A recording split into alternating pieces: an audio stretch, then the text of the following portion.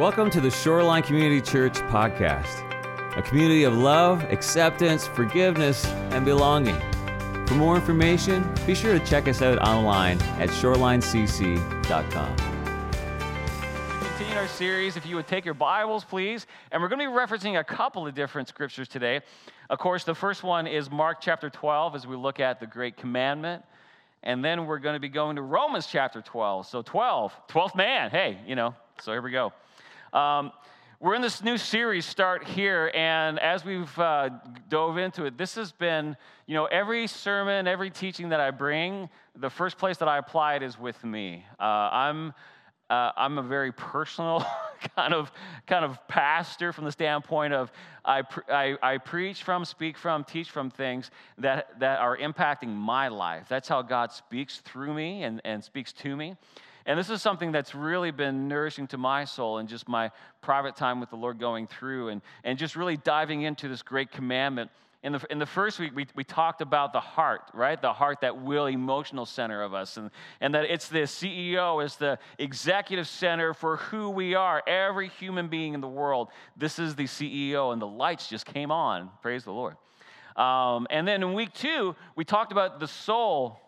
And last week we talked about how the soul, it integrates every part of us. It integrates, the heart, the mind, the body, everything into this single life. It's that soul, that part was made to live forever. The body doesn't last forever. We're talking about that next week. But the soul is the part of us that lives forever, that God made by Him, made for Him, and made to be dependent on Him. This week, we're talking about the mind, how important the mind is. So let's go back to our scripture again. This is a great commandment. Can we read this together? It's going to come up on the screen. Mark chapter 12. Let's read that together. Hear, O Israel, the Lord our God, the Lord is one. And you shall love the Lord your God with all your heart and with all your soul and with all your mind and with all your strength. The second is this: you shall love your neighbor as yourself. There is no other commandment greater than these. And this week, as we focus on the mind part, worshiping the Lord our God with all of our mind, of course, my mind immediately goes to Romans chapter 12, verse 1 through 2. Let's read this together. Romans chapter 12, verses 1 through 2. Don't copy the behavior and customs of this world, but let God transform you into a new person by changing the way you think. Then you will learn to know God's will for you, which is good and pleasing and perfect. In another transition, it talks about by the transforming of your mind. The transforming of your mind. Now, as we dive into this today, talking about the mind is, we could spend all year talking about the mind and still not talk about it at all. But today, as we dive in, I'm going to dive in by addressing several key questions. When I approach God's Word, it helps me in my study just to ask some key questions, right? It's about asking the right questions, and I encourage you to do the same. We need to be people that are inquisitive. We need to be people that we're not afraid to ask questions, and especially with God. God encourages us to ask questions. So the first question that we're going to start off with this morning is that question: why are thoughts so important? Why are thoughts so important? Well, thoughts are so important because the heart is the CEO, but the ideas for the CEO, they come from the mind. Every good CEO, every good boss or leader, they will always pull from their team, won't they? Right? If a CEO is just someone who walks in a room and they just dictate orders and there's no connection to the rest of the team, that's not a great company to invest in because the end is near. Because great teams build great organizations and build great leaders. And so as it relates to us, the CEO is very important, but the ideas are generated from the mind. And even as it relates to our physical bodies, we need our mind and we need our heart, don't we? If either of these stop working, we're in trouble. If either of these stop working, we're in trouble. And this is true physically, but it's also true spiritually, that both are essential and both are needed. See, the mind is especially important, though, because this is where we have the greatest freedom. The mind is where we have the greatest freedom because we have the power to select what we will think about. Now, some of you may be looking at that and go, well, that sounds good, Dwayne, but that's easier said than done, isn't it? And I think even during COVID, we've seen the challenge of controlling the mind over what the mind thinks. So it's easier said than done. But it can be done. It can be done. Some of the most heavily persecuted people throughout the history of the world, and even today they'll talk about how they have found freedom and how they have found ultimate survival as they took charge of their mind, and for the believer, as they took charge of their mind through the power of the Holy Spirit. When we look back through history, and during this COVID time, I've had people who said, I've never watched so many documentaries in my life. How many of you are like, there's nothing left on Netflix for me to see, right? And there's a lot on there that I wish I didn't see at times. But as it relates to our mind, we have that power. And it's amazing to go back through. If you look at Holocaust survivors who survived and they made it through, they often talk about how in their mind they were able to go to a different place. That though they were surrounded by pain and by torture and so many things, you'd even hear accounts about how they would talk to their children and say, you know, you can go to a different place. This is not forever. And they would take charge of their thoughts to do that. Even wilderness and survival experts, they'll tell you that the mind is the most important thing as it relates to making it. You know, I remember back in 2010, I was fortunate to be a part of climbing Mount Kilimanjaro and as part of Water Wells for Africa, and raised over $25,000 for building wells in some of the driest, remotest places of Africa, all for the glory of God, all to share the gospel and to bring clean drinking water to people. But I remember my guide who was there, and he flew out from Patagonia, and he would talk about, he was looking at everybody, very diverse group. We had people that were teenagers all the way up to in their 70s. Very different backgrounds. Some were, this was the first time for them, and some of them, they'd done it many times. And he looked at them and said, all of you have everything that you need to climb this mountain. And he said, even though you're at very diverse places physically, he said, it's all in the mind. He said, what's going to make the difference for many of you between making it and not making it is the mind. Because when we're under stress, our bodies and our emotions start to break down. Stress does that to us. But this is where mental strength kicks in order to put a plan into action. This is often the make it or the break it moment. This is when the mind either says, yes, there's no hope, Obi-Wan. There's no hope for you, right? Or it looks to you and says, you can make it. You can do this. That was a Star Wars reference. I thought it would get greater resonance. So this is when it steps up. And I remember I would try to, as a large group, many churches, many organizations, many humanitarian organizations, but anytime I saw the guide free, I try to kind of get up next to him. And I remember him looking out, and he looked over at this young guy in his 20s that was just, he epitomized fitness. And he looked over and said, see that guy over there? He said, he's not going to make it. I said, what do you think of me then? He said, he's not going to make it. He said, he's not using his mind right now. He's not doing the things that I told him. He's not taking the steps, and he's not going to make it because he's so emotional. His mind's not in check. And I was like, you're kidding me. And I remember on Summit Day, when we got to Summit, we woke up at midnight and we started going up. My headlamp came up, and I saw this very fit person being taken down by two porters. And he looked like he was intoxicated. And what had happened, he hadn't paid any attention. He hadn't followed the guide. And his mind began to overcome with altitude sickness because he hadn't embraced the principle of pole pole, which is Swahili for slow, slow, slow. And his mind was not able to overcome it.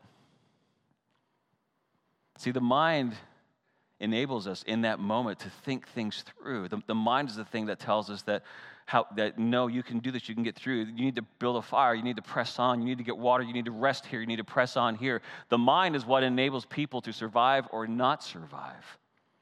It is often our mental attitude or our mental strength that will decide the outcome. The outcome. But as it relates to the mind, it's important to know that the mind, it doesn't only protect us, but the mind is also where ideas begin, and ideas are powerful, aren't they? Ideas are powerful. See, the things that influence our lives in the world that we are in, they all began as an idea. They all began as an idea. You know, in his address to Harvard University back in 1943, in the middle of World War II, Winston Churchill said this. He said, the empires of the future will be empires of the mind. The empires of the future will be empires of the mind. I love what Oxford theologian Alistair McGrath, reflecting on this address, he noted that Churchill's point was that a great transition was taking place in the Western culture with immense implications for all who live in it. And here's what he said, reflecting on those words. He said, the powers of the new world would not be nation states as with empires past, but ideologies. It would now be ideas, not nations, that would captivate and conquer in the future. And then he said this, he said, the starting point for the conquest of the world would now be the human mind. Think about that. Does that resonate with you today? See, ideas, they shape us and they interpret what we see. You don't have to change reality, you just need to change the perception of reality. People in the medical field, they do this all the time where there will be people that will come in that are filled with fear. And when they look at them and they analyze them and they do all the tests, they'll say, physically, you're fine. But there's a reality of fear that's coming in that's causing you to feel these things. That's very real, but it's not connected to your physical reality. And that manifests itself in so many ways. See, we love the idea of freedom and the freedom of thought, but our thoughts are being shaped every day by competing forces that fight for an audience over your mind. I mean, we see this every advertiser, everyone that's out there, they are fighting for your mind because they know if they can control your mind from a business standpoint, there's a monetary value attached to it. As we look at education, education used to be about informing and would be careful not to step over the bounds of parents, right? It was about bringing facts and being very factual to educate. But now education sees itself, Austin has even stated, that it sees itself as the better parent and has even worked in some cases to remove the parent as it relates to parental permission and authority in areas of sexuality and spirituality. Public education, sadly, has become increasingly hostile towards Christianity, working to often silence and condemn students and teachers for their beliefs in God. Now, before you go on, I want to say my bachelor's degree is an education degree. I believe in education. I've taught in schools before. I have so many friends. We have so many teachers here, and I applaud you, and our schools need you. But the more that I talk to teachers, the more that I talk to students, we've experienced a lot of this stuff firsthand, that it becomes an increasingly hostile place for those who share their Christian views. And I could say a lot more about that. But again, we need education. I'm so glad for all of our teachers that are here that invest. But I've heard stories of teachers that Christian teachers have huddled together because they felt their jobs were on the line because of the way that they believed. We see this war going on in entertainment. Entertainment has moved into this role as well. The arts are powerful. They're often used as a tool, sadly, to control the mind and the hearts. Now, I come from 25 years background in arts and worship in churches. I've worked with a lot of artists, both Christian and non-Christian alike.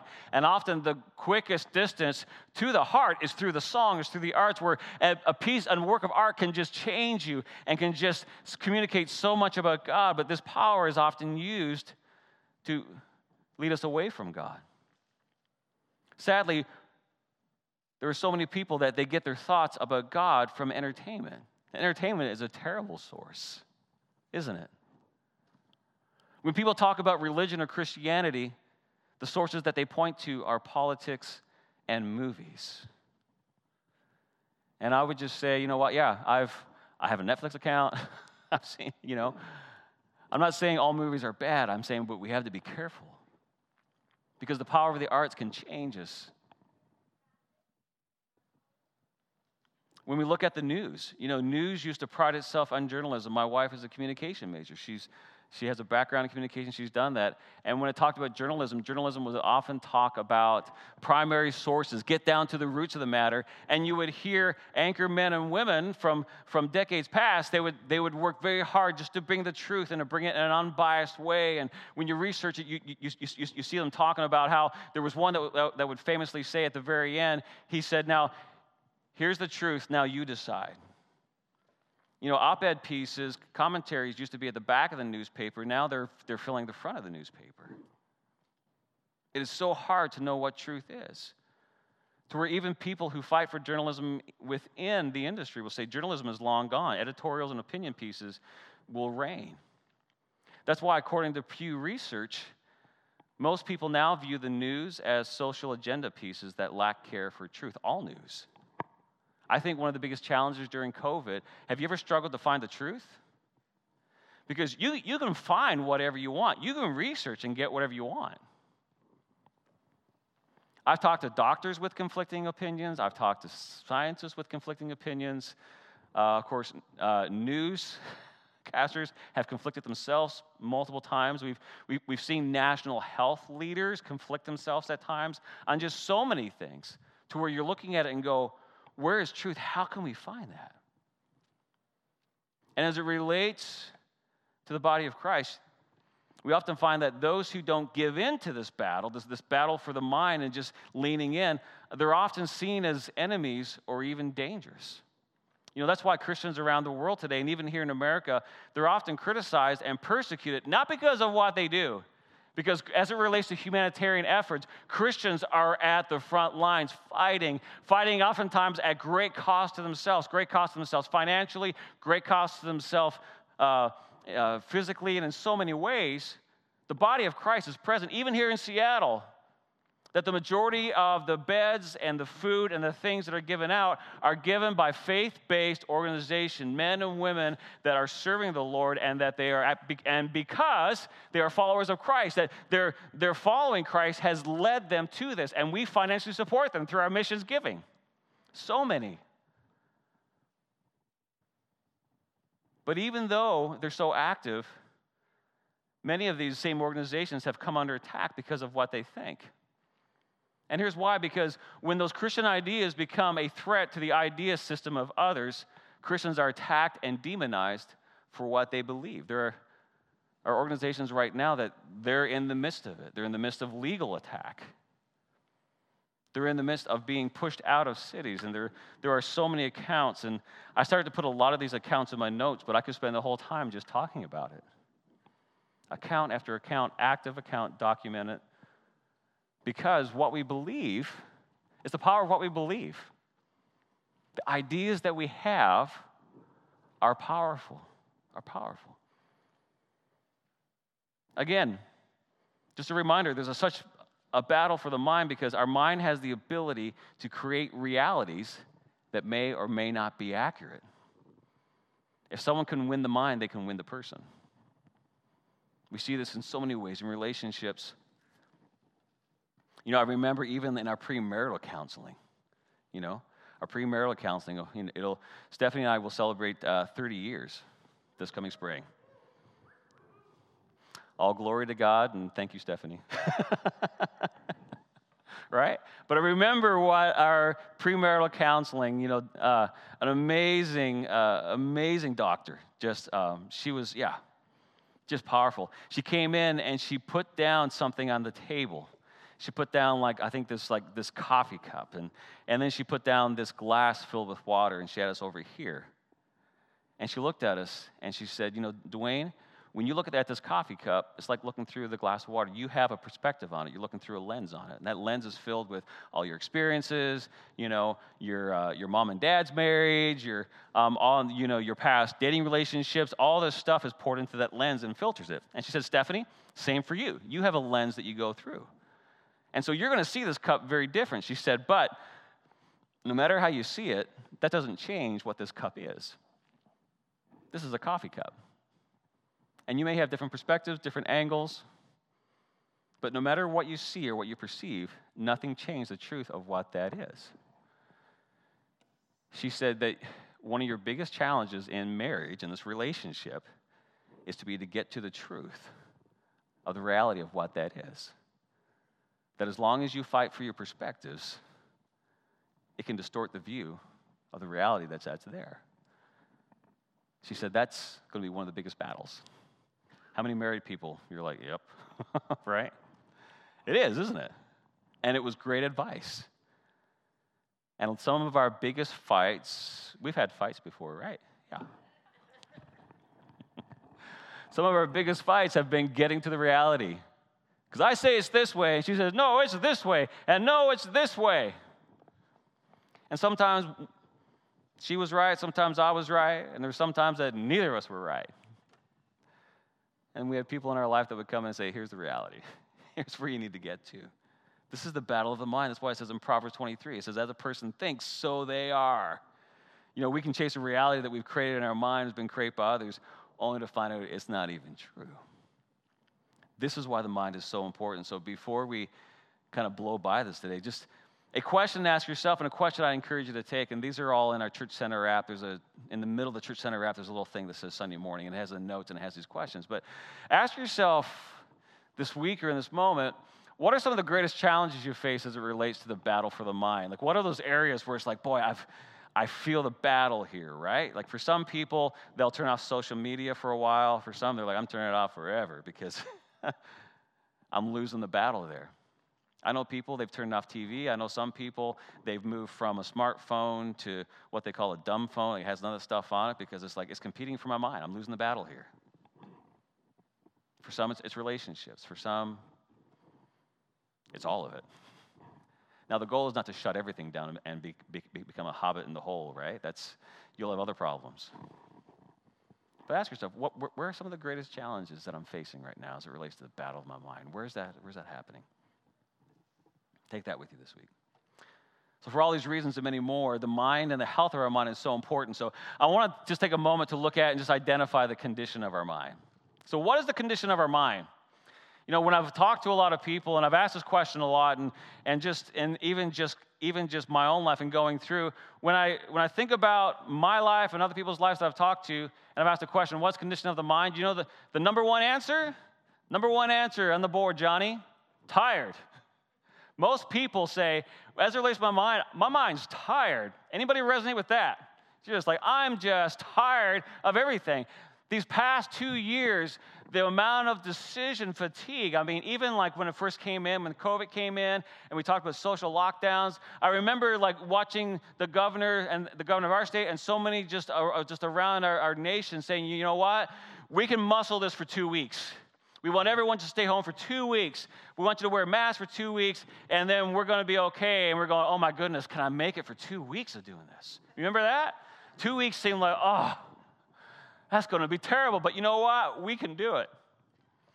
Well, 2 weeks turned into 2 months, and now we're 2 years on the road. I thought we'd be done by now, Tried to be careful, tried to do everything, all these things, and we're still here.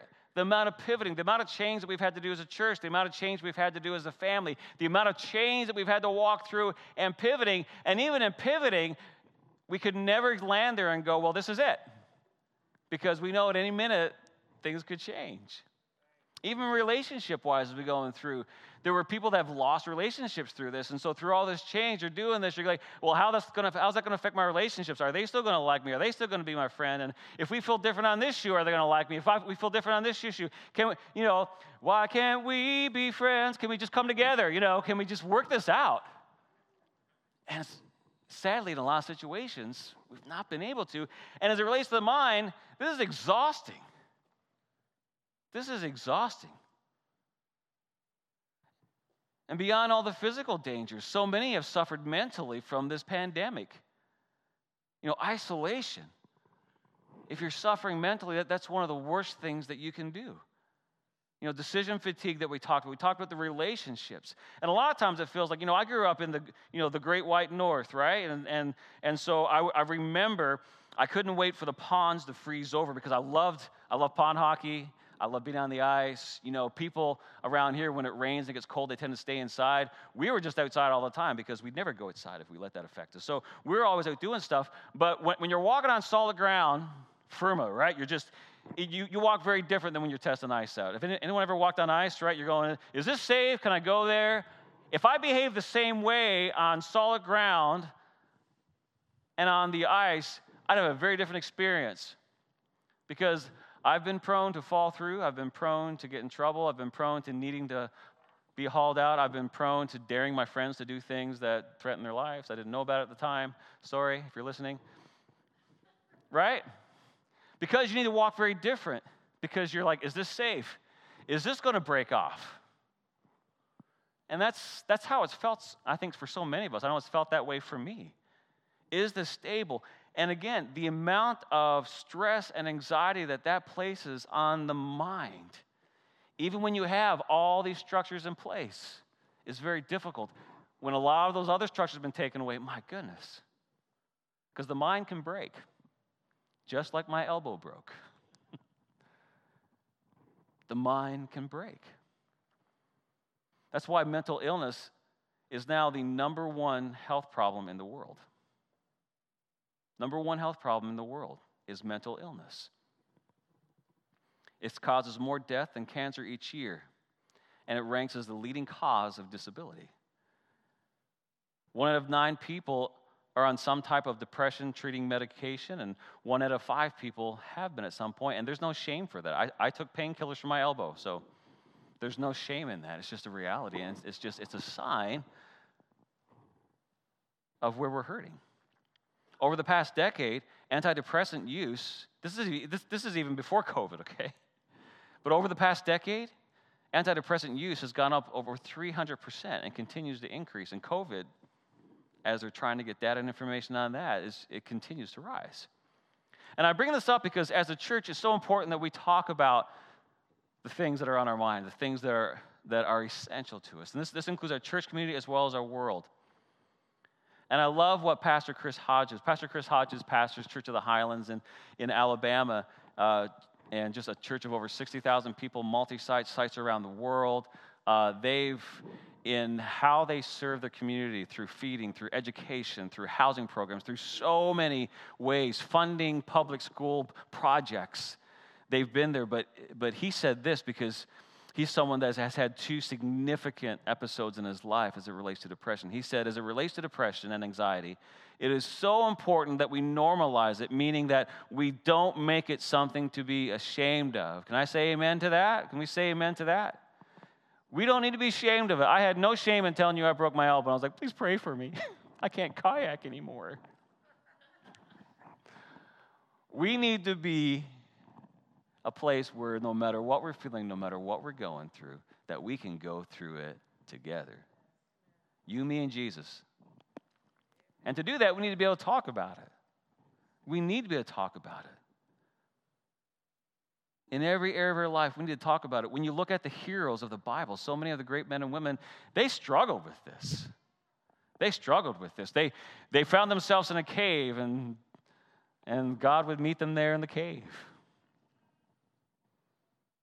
And I just want to say as your pastor today, and I believe I speak for this entire community, whatever you're going through, man, we love you. I love you. And we're committed to walking with you through this. There's no question you should feel ashamed to ask, and there's nothing that you should feel ashamed to confess. That's where the enemy will attack you. As we talk about the mind, that's one of the big areas that he will attack and say, you can't share that. You can't say that. We have a prayer service tonight, first Sunday night of every month from 6 to 7 o'clock. If you want to experience an extended time of prayer with the community, boy, be here. We're going to give thanks to the Lord. We're going to worship, and we're going to just pray together. I'd love to see you here. We need it. And again, just to reiterate, taking medicine does not mean that I do not trust Jesus. I've had several come up at times, and they're like, do I need to stop taking medicine? It's just not, is that showing a lack of faith?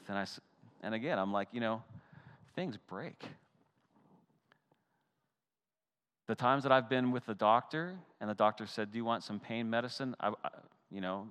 Maybe I'm a bad pastor. I've never gone, nope, I'm going to test my faith right now. I'm going, yes, please. Yes, please.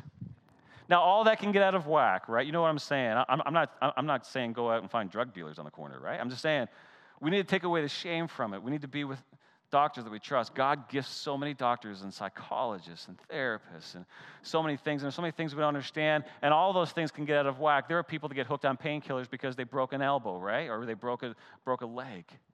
What I'm saying is that don't let that be an area of shame for you. And pray.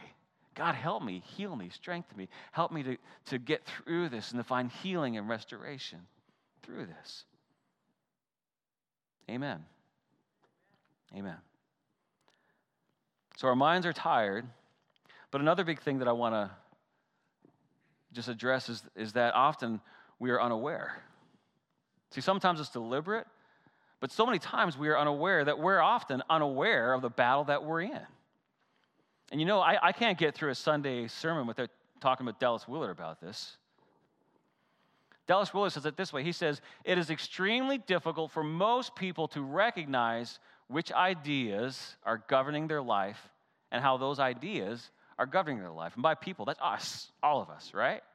It is extremely difficult for most of us to recognize which ideas are governing our life and how those ideas are governing their life. He goes on to say, he said, this is partly because one commonly identifies his or her own governing ideas with reality, pure and simple. Ironically, he says, it is often people who think of themselves as practical or as people of action, both of course, major ideas, who are the most in the grip of ideas. So far in that grip that they can't be bothered to think. They simply don't know what moves them, but ideas govern them and have their consequences anyway. Sometimes we are unaware. I mean, David even prayed, Lord, reveal to me my unknown sin. Because sometimes, have you ever done something and went, why did I do that? Why did I respond that way? Why did I say that? What's governing? Or like someone's asked you a question and something has come out and you're like, I don't really believe that. And when we look at Scripture, we see that rejecting God actually causes our minds to be darkened and confused. See, the more that we reject God, because who is God? He's our maker. He's the God of heaven and earth, of everything. He shows us the way. He laid things out in so many areas of our life. We want to go to the manual. We want to go to the source of things and say, how can I do this well? How can I live right? How can I operate in the way that's going to make this effective and successful? But when it comes to our life, we often reject God, the one who made us, the one who loves us, the one who gave his life, gave his only son for us, but yet we reject it. And we were made by him, for him, to be dependent on him, and that's not a bad thing. That's a great thing. That's how we find success. So when we reject that, it causes our minds to be darkened and to be confused because we're rejecting how we were made. How we were made. Paul says this in Romans chapter 1, verses 21 to 25. He says, yes, they knew God, but they wouldn't worship him as God or even give him thanks. And they began to think up foolish ideas of what God was like. As a result, their minds became dark and confused. Paul goes on to say, claiming to be wise, they instead became utter fools. And instead of worshiping the glorious, ever-living God, they worship idols made to look like mere people and birds and animals and reptiles. Verse 24 says, so God abandoned them to do whatever shameful things their hearts desired. And as a result, they did vile and degrading things with each other's bodies.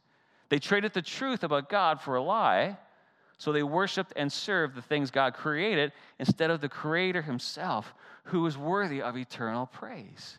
When we reject God, we're going down a dark path. If you go into a new area and you reject your compass and you reject your map, if you're with a doctor that has rejected all of their medical training, you need to say, I'm going to put my clothes back on and walk out right now. We see that in other areas, but as it relates to the thing, our soul, our life, the part of us that lives forever, all the more so. Unless you think that, I could never be unaware, I could never be fooled, I could never be there. Well, I want to remind you that the Apostle Paul was fooled. The Apostle Paul was fooled. Before his conversion to Jesus, he had wrong ideas. He was convinced that he was doing the right thing for God by persecuting Christians and by having them arrested and even killing them. He thought he was doing the right thing. He devoted his whole life to it. He thought, this is what God has for me. In Acts 9, it says that Paul was uttering threat with every breath and was eager to kill the Lord's followers. Convinced. See, it wasn't until Jesus showed up in his life and put a light on him and said, what are you doing? He was shocked. He recognized him as Lord, but he was shocked in that moment.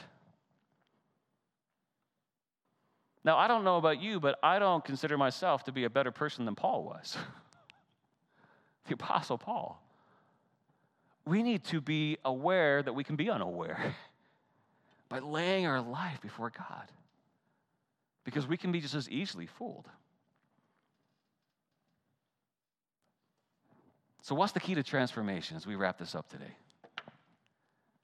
Right? We talked about why it's so important. We talked about kind of where we are, that we're often tired, and we can often be unaware. So how are we transformed? Well, it goes back to what we talked about earlier. Romans 12, verse 1, it says, don't copy the behavior and customs of this world. Don't copy the behavior and the customs. And, a big word that came up, it started in the early days of my ministry, and then it continued, and it really came up in the early 2000s, was this word relevant. Right? That we need to be relevant. And I get the whole relevant argument, because yes, we need to find ways to connect. When Jesus was talking to fishermen, he used fishing analogies. When he talked to farmers, he used farming analogies. I mean, he was speaking the language, but we need to be careful that we don't become like the culture, because we can become so relevant that we become spiritually irrelevant. And it's happened. That's when we get off of theology, we pull away from the Word, and we start allowing relationships in our culture to guide our theology instead of a relationship with God. Now, the evidence of God in our life is that we love our neighbor, but it is anchored in God, because the only hope for me and the only hope for my neighbor is a connection to God. That's non-coerced, that's non-manipulated, that's not fear-based. It's the truth.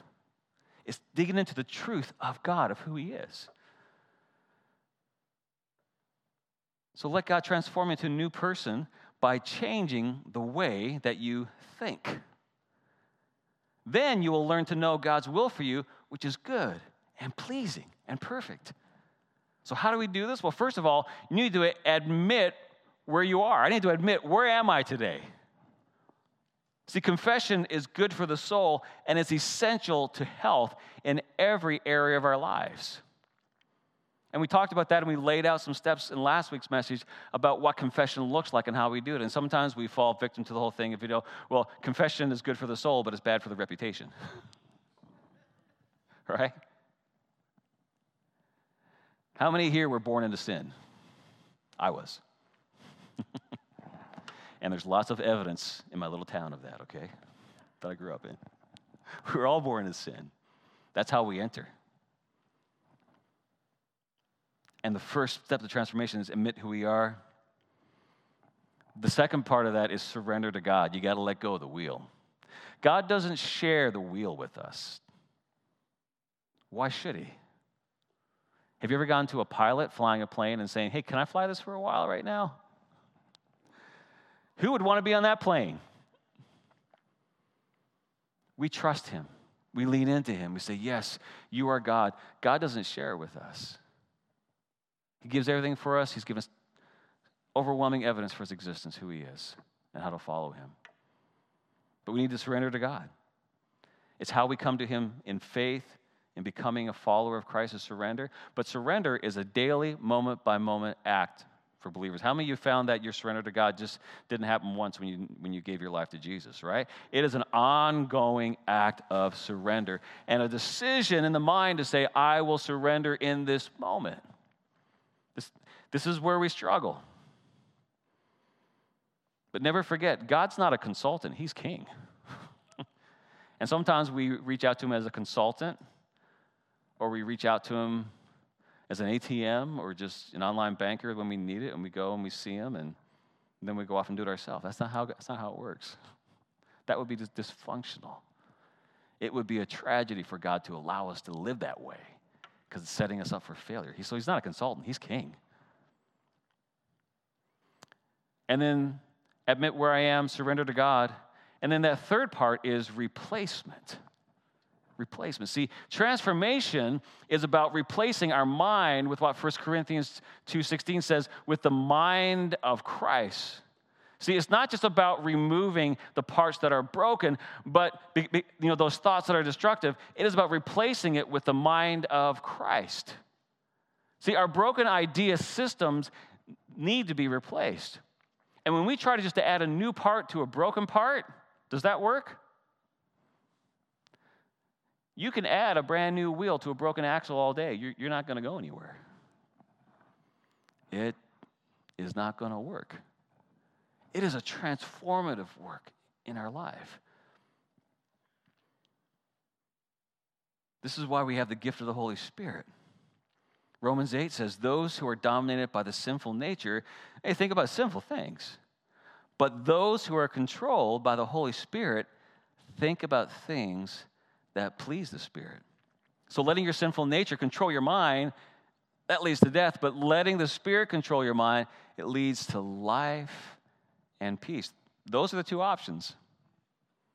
Death, right?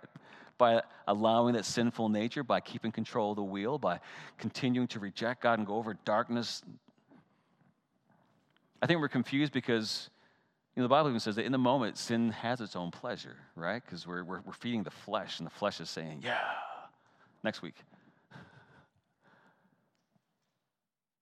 But ultimately, it destroys us. That's why the word of the Lord is very clear. It's a transformative work. It's taken away those destructive systems, and it's replacing it, because if you just kind of take it away, then you're just empty.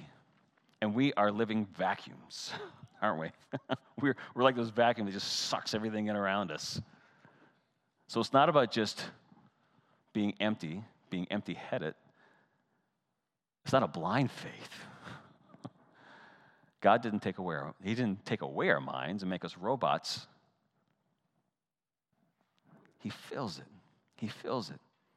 And this comes into the last thing that we talk about today, which is guarding your mind. See, the things that we value, you guard, right? That's why you keep your money in banks.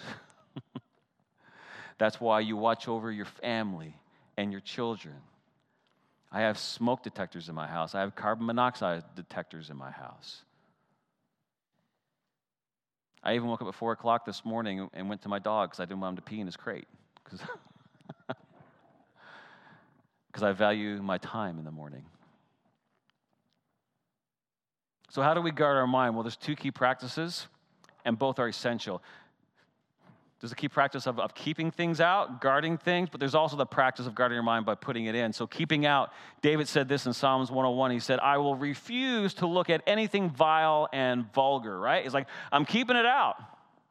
I will refuse to look at it. Proverbs 4 says, avoid all perverse talk. Stay away from corrupt speech. Stay away from even the appearance of evil. There's a guarding that's going on because everything that we look at, everything that we say and do, it affects us. So stay away from it. And in Job 31 even says, I have made a covenant with my eyes. I remember talking to boys about this. Boys, we're making a covenant with our eyes, right? We're going to guard what we look at. And I'm always saddened when I hear about Christ followers saying, oh, it's okay to do this. Oh, it's okay to do that. Everything you look at, everything you see affects you. Now, there's accidental things, right? There's billboards and there's things that flash up, and those things are going to happen. Temptation is not sin. Jesus was tempted. But when we in our mind start saying yes, right? That's when sin gives birth. But something flashes up in front of you, that's when by the power of God, you got to go stay out. No way. I'm not going there. And part of keeping it out is also then by saying, when I say yes, then going to somebody confessing and going, I said yes to something today. Please help me. It's going to happen. How many, since you've been a follower of Christ, how many of us have said yes to things that we shouldn't have, and we've had to ask God forgiveness, right? All of us. Right? I got hurts, I got habits, I got hang-ups. That's why I love Celebrate Recovery. Right, Robert? Yeah. Yes. And I'm praying for leaders so we can have it here again. Right? Because we all need it. We're all celebrating recovery, and it's an ongoing process. And part of that is guarding, but the other part of it too, it's not just about pulling it out, right? Because I remember when I was a kid, they're just saying, stop doing that, stop doing that, stop doing that. You're like, I'm trying, Daddy, I'm trying. But it's hard, right? It's not just about stopping, it's about replacing it and putting it in with those good practices, because we're a vacuum. It's no good for me to say, candy is bad for me, I should stop having candy, but every time I go to the store, I'm bringing candy in the house, and that's a real thing for me. I have a sweet tooth. I just had a cavity filled, and I go in and say, oh, help me. Right. It's keeping it out. But what we put in, because the best defense is a great offense. The Seahawks have no hope unless they have a great offense, unless they have a great offensive line. The Kraken analogies will come. That's the hockey team, by the way. But it's what's putting in 2 Timothy, it says, study to show thyself approved. You need to work hard at developing your mind. You need to pour things in. 1 Peter 3:15, it says, always be ready to give an answer to everyone who asks you, why do you have hope? It's not blind faith. God has given us so much. So much. See, historically, some of the greatest thinkers have been Christ followers. They've been people who believed in God. The more that they studied, the more that they saw evidence of God. See, there's a lie out there that says Christianity and science are incompatible. They're not. God made it. Science is the observation, is observing what's happening on in our world. We're observing things that God made. How could it be incompatible? I mean, look at all of these great people that have gone before us. I mean, Galileo, Blaise Pascal, Nicholas Copernicus, Isaac Newton, Francis Collins, and so many more. I mean, go look it up. Just Google Christian scientists, great Christian thinkers, and there is an exhaustive list that will blow your mind with a description of what they've done, how they pushed it forward. We're called to fill our mind. We're called to that apologetics, that apologia, that ready to give a reason for why you believe it. It's not blind. Now, there are things we don't understand. There are things science doesn't understand. Science doesn't answer everything. There's the arts, there's the feelings, there's the heart. Science is important, but it's just one part. It's just one part. We need to be studiers of the world. We need to be encouraging the arts and artists. We need to be filling our mind with God's word, right? Your word I've hidden in my heart that I may not sin against you. You got to fill it up with God's word. The psalmist wrote, I meditate upon your word day and night. I need that word alive in me. It's that replacement. It's getting it in us. We can never read the Bible enough. Pour it into us, talking about it. 2 Timothy, all scripture is breathed out by God. You want to have the breath of God in your life? Read and meditate and memorize the Bible. It's profitable for teaching, for reproof, for correction, for training in righteousness, that we may be competent, equipped with every good work. Joshua said, study this book of instruction continually, meditate on it. Meditate on it. And 2 Corinthians, we're human, but we don't wage war as humans do.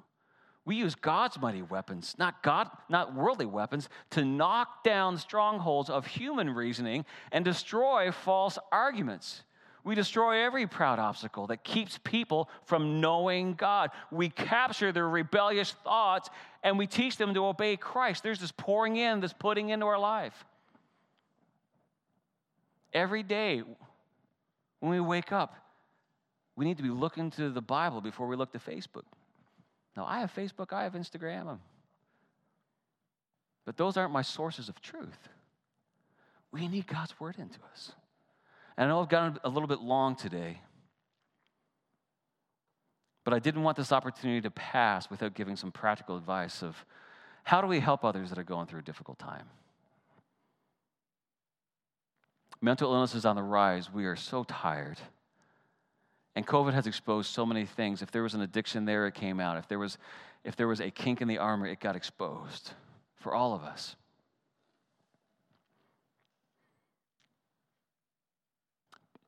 The pastor I referenced earlier, Pastor Chris Hodges, he wrote this great book called Coming Out of the Cave. And it's from personal experience. And it's a book that he researched for a long time before he wrote it. And going through COVID, he hit a hard time that his story is in there. I encourage you to read it. But here's what he said. He said, God never condemns. Listen to this. God never condemns. You want a reason to give thanks to the Lord? He never condemns. Here's what he said. He said, condemnation means you've got a problem and there's no way out. That's what condemn. Isn't that a great explanation, description of that? But here's what God does. He convicts us. The power of the Holy Spirit. Conviction, on the other hand, says, you've got a problem because you can't ignore your problems, right? It's not about putting your head in the sand and saying, there's no problems, it's all good, it's all good. Conviction says, you've got a problem, but here's the way out. He says, this is the essence of the gospel. We need to confront and acknowledge the problems that we have, but conviction says, there's a way out of this. So just some very practical things. And he has this list. Having gone through it personally and having experienced things, I think some of us may have experienced this. Here's a list of things not to do for someone who is going through depression. These are from Pastor Chris Hodges. Things not to do. Okay? So if someone's going through depression, don't go to them and say, just try harder. Just try harder. How many someone's ever said that to you? And you just kind of went, oh.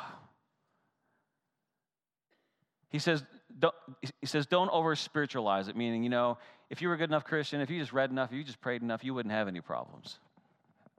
Don't say that. Don't deflect. Don't minimize saying, it's not that bad, right? You got a broken elbow? This person over here has a broken leg. What are you crying about, Pastor Dwayne? That's not a time to come in and criticize. Don't compare. Don't be dismissive. Don't be redirecting. And don't be reducing, right? Someone's going through depression. He says, don't go up and just say, just stop thinking about it. He's heard those things, right? So none of you are going to do that, right? Here's what does help someone who's going through anxiety and depression. Again, these are from him going through. He says, first of all, what helps? Committing. Committing is walking to someone going through it and say, I'm here with you. I'm right here. I'm ready to listen or just to be with you. Does that soothe your soul, right? I'm not here as Pastor Dwayne with all the great advice. Man of God, filled with the power for the hour. We're going to fix it right now. No, I'm here. I'm right here. I'm ready to listen to you. And then he says, be connecting, meaning I care about you and you're not alone. You're not alone in this. Be accepting of them. Be accepting. He says, be encouraging. He said, what helped them was when someone said, God is working in your life. We're going to trust him even when we can't see him. Listening. I want to listen and understand what you're going through. Supporting. Again, we're going to get through this together. Be trustworthy means that I promise to keep this confidential. Don't share that prayer request on Facebook or Instagram. Pastor Dwayne's messed up and going through things. Please pray for him, but don't tell anybody. I've seen that. You laugh, and you're laughing because you've seen it too, right? Don't do that. That's why I asked Pastor Steve, can I share your prayer request today? And he said yes. Now, it's good to share, but always ask. Is this just for you and me, or do you feel comfortable sharing it? Is this your story to tell, or would you like for me to help here? And then giving hope. Telling somebody, this is not a dead end. This is not the end of things. God has so much more. But we're going to get through it. How many of you need to hear that today? You're like, boy, whether you're going through it or whether you're walking with someone who's going through it, God is equipping us. This is a great book. I've read so many others. It's part of that putting in, going, Lord, how I'm walking through this, what do I do? How can I help others? If you don't know what to say, know what you should say? Nothing. When someone's hurting, don't make stuff up. And be honest, you know what? I don't know what to say except I'm here and I love you. I'm with you. That's so freeing. So as we wrap this up today, again, all these questions are in the Church Center app, but ask yourself that as it relates to this transformation process, where are you struggling today? Ask yourself, where am I struggling today? Am I struggling with surrender? And just ask yourself in this moment, just close your eyes and say, God, reveal to me, is there something that I may think I've surrendered, but I haven't? What are the parts of my life that I'm not ready to give up yet? Is it guarding? Do you need help in guarding, making that covenant with your eyes? There's even software called Covenant Eyes for that very purpose. And this may be something where the Holy Spirit's going to speak to you and say, it's time to cancel that subscription. It's time to shut this down. It's time to pull this out. Could be for a season, could be forever. What good is it if you gain the whole world and lose your soul? Is it pouring in? Are you struggling at pouring in all those things we talked about? Being filled with the Holy Spirit, being filled with the power of God's Word. You're being questioned at work, which is meant to strengthen you. If someone asks you a question at work and you don't know the answer, say, you know what? I don't know. Can I get back to you on that? And guess what you're going to do? That you're going to study. You're going to pour in. Do you know how strengthening that's been for me? When people ask me questions I don't know, I get stronger unless I try to make it up because I want to look like the genius in the world, in the room. You need to be willing to say, I don't know, but let me get back to you. I'm going to talk to some people. I'm going to call my pastor or my professor or my friend who reads a lot about this, or I'm going to bring it to my group. Where are you struggling today? Where do you need help? Just take a moment. Let me encourage you, just in this moment, just to allow the Holy Spirit to sweep through you. The mind is so important. It's the battleground where everyone's being attacked. Every mind in the world is being fought for. And it's being openly fought for. The gloves are off. It's not even a secret anymore. Where are you struggling? Where do you need help? You may even want to write these things down. Amen. Allow the Holy Spirit to do a work in your life.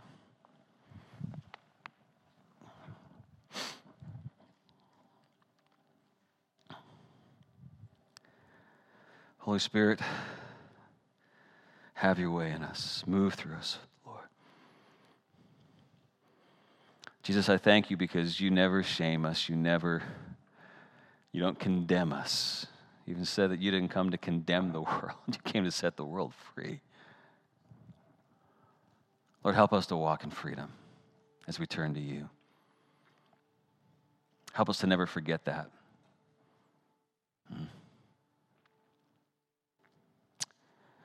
Thank you, Lord. You just thank the Lord because he's with you. Just allow the Holy Spirit to fill you even this moment. Just say, Holy Spirit, fill my life, flood through my life. Wash through my heart, wash through my mind. Cleanse me and fill me. Thank him for the newness of life. Thank him for the new creation. Thank him that in the midst of everything, Lord, you are there, you are here with us. So, Lord, transform our minds as that act of worship, as we surrender everything to you, Lord. Transform us, renew us, and, Lord, empower us, give us strength, Lord, to guard our hearts and our mind by the strength you afford us. But also, Lord, fill us. Fill us with the gift of the Holy Spirit. Fill us with your word. Fill us with your voice. Lord, strip aside anything that detracts us from your voice. Lord, let that be silenced in Jesus' name. Show us the things that we're allowing in that are distracting us, and then give us the strength and to surrender it to you and to take the actions you've called us to do to renew our minds. And we give you thanks for all you've done. In the mighty name of Jesus Christ, the one who made us, redeemed us, and loves us. Everyone said together, amen, amen. This is our benediction. Let's say this together as we go and live for Jesus. This is our benediction. The Lord bless you and keep you. The Lord make his face to shine on you and be gracious to you. The Lord turn his face towards you and give you peace.